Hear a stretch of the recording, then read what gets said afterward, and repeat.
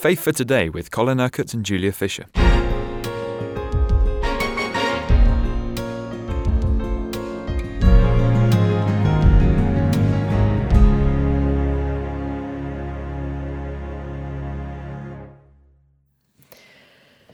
We're seeing what we can learn about the nature of God, the character of God.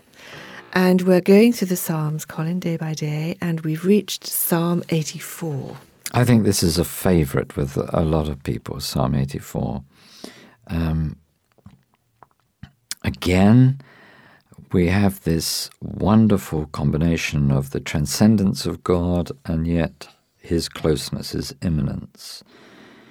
And it begins with a great heartfelt prayer.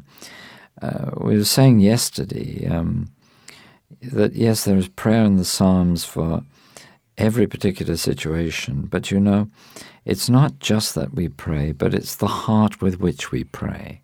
I think the intensity of our own personal involvement in our prayer, so that we're not just praying words, but we really are praying from the heart.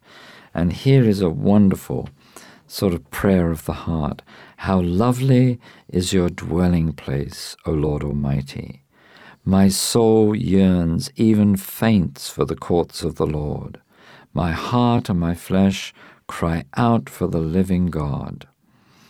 Even the sparrow has found a home, and the swallow a nest for herself, where she may have her young, a place near your altar, O Lord Almighty, my King and my God. Now, isn't that wonderful, you see? Because when we think of the nearness of this great transcendent God, we think of him coming to be near to us in the daily circumstances of our lives. But this psalm is very prophetic, really, because it opens up to us what is going to become possible in due course through the ministry of Jesus, through everything that he does, that we can be close to God in his glory. Yes, even now while we're living on earth, that we can draw near to him. As the writer to Hebrews said, we can draw near to the throne of God with sincere hearts and in full assurance of faith. So it's as if the Lord Almighty, my King and my God, is drawing me close to himself, close to the throne, close to the altar, really, the place where I can sacrifice, give my life to him and say, my life belongs to you, Lord. I think it's a wonderful, wonderful psalm. Blessed are those whose strength is in you, who have set their hearts on pilgrimage. Yes, and they are always praising God. He is their strength. And in verse 8, hear my prayer, O Lord God Almighty. Listen to me, O God of Jacob. Look upon our shield, O Lord. Look with favor on your anointed one. Better is one day in your courts than 1,000 elsewhere. I would rather be a doorkeeper in the house of my God than dwell in the tents of the wicked. For the Lord God is a sun and shield. The Lord bestows favor and honor. No good thing does he withhold from those whose walk is blameless. O Lord Almighty, blessed is the man who trusts in you. And that's the thing, you see. If we trust in the Lord, we are blessed. And the Lord does not withhold anything from those whose walk is blameless. So there are lots of well-known words in this psalm. Better one day in your courts than 1,000 elsewhere. But you see, that's true. Just to spend a day close to the Lord is far better than to spend 1,000 days apart from the Lord. It's better to be a doorkeeper in the house of my God. It's better to be doing some minor work of service in the Lord than to be off dwelling with the wicked, doing things that are grieving the Lord and unholy in his sight. We all have this option, you see. I always say to people, well, you have the relationship with God that you have chosen to have. If anybody feels that they want a closer relationship to God, then they can do the things that are necessary for that. They can read the Word, they can pray, they can get before God in repentance and know His forgiveness. They can surrender their hearts and lives to him more fully, and their life will be deepened, and then they can reach out and touch the lives of others with his love. And you see, really all this is a matter of choice. And the Christian life is really making the right choices day by day. This is really very contemporary, isn't it? Because everybody's looking for satisfaction.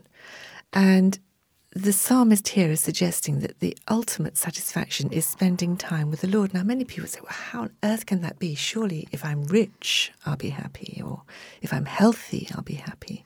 And yet our newspapers are full of rich, wealthy, well-known people whose lives are in turmoil, one divorce after another, one conspiracy after another. I mean, it's all negative. It's just a big lie from the devil, isn't it, that wealth will give you happiness. Wealth gives you a lot of material things in this life, but it can't give you eternal life. It can't give you a relationship with God. It can't give you the deep down satisfaction of knowing that you have fulfilled the plan and purpose of the one who created you. So in these verses, are we finding here the clue, the keys to contentment? We are being directed all the way through the Bible to the fact that man has been created by God to have relationship with God and can only find true fulfillment in that relationship. That outside of relationship with God, there is no true fulfillment because God's plans and purposes are being thwarted. He wants us to know him. He wants us to love him. He wants us to serve and obey him, not for any other reason than the fact that this will make us so much happier and more contented and fulfilled than living in any other way. And because of his great love for us, that is what he wants. So better is one day in your courts. In other words, if we spent one day with God, that we can live off that for a very long time. Well, you can, but I mean the much better thing really is just to build up your relationship with him day by day. It's not necessarily just to have an intensive time and then to forget the Lord for 1,000 days and then come back to him again. I mean, some people live like that, but that's not very satisfying. No, the thing to do is to have an ongoing, stable relationship with God where you give time to be with him, to read his word, to hear from him, to hear what he's saying into your heart by the Holy Spirit, to pray for those whose life your life touches, and just to know that as you surrender yourself into his hands, he is going to lead you, he is going to guide you, he is going to fulfill the plan and purpose that he has for your life, because he is the Lord who bestows favor and honor.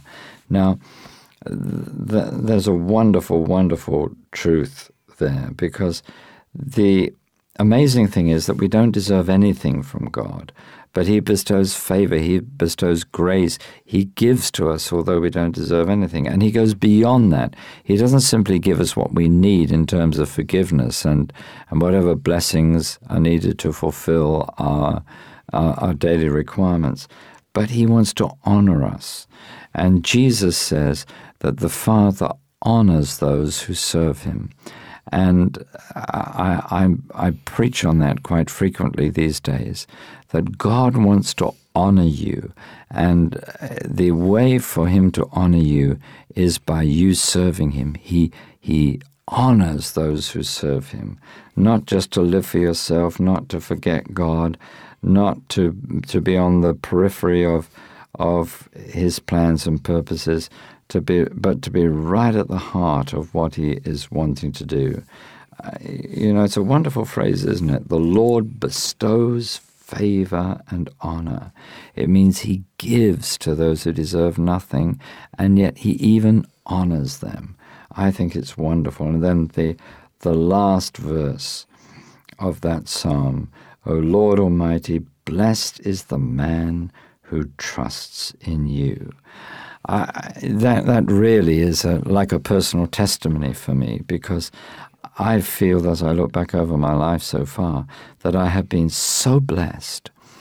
But I've been blessed because I've trusted the Lord. Now, even that trust in the Lord is a work of His grace. It's something that through His love and grace He has worked in my heart.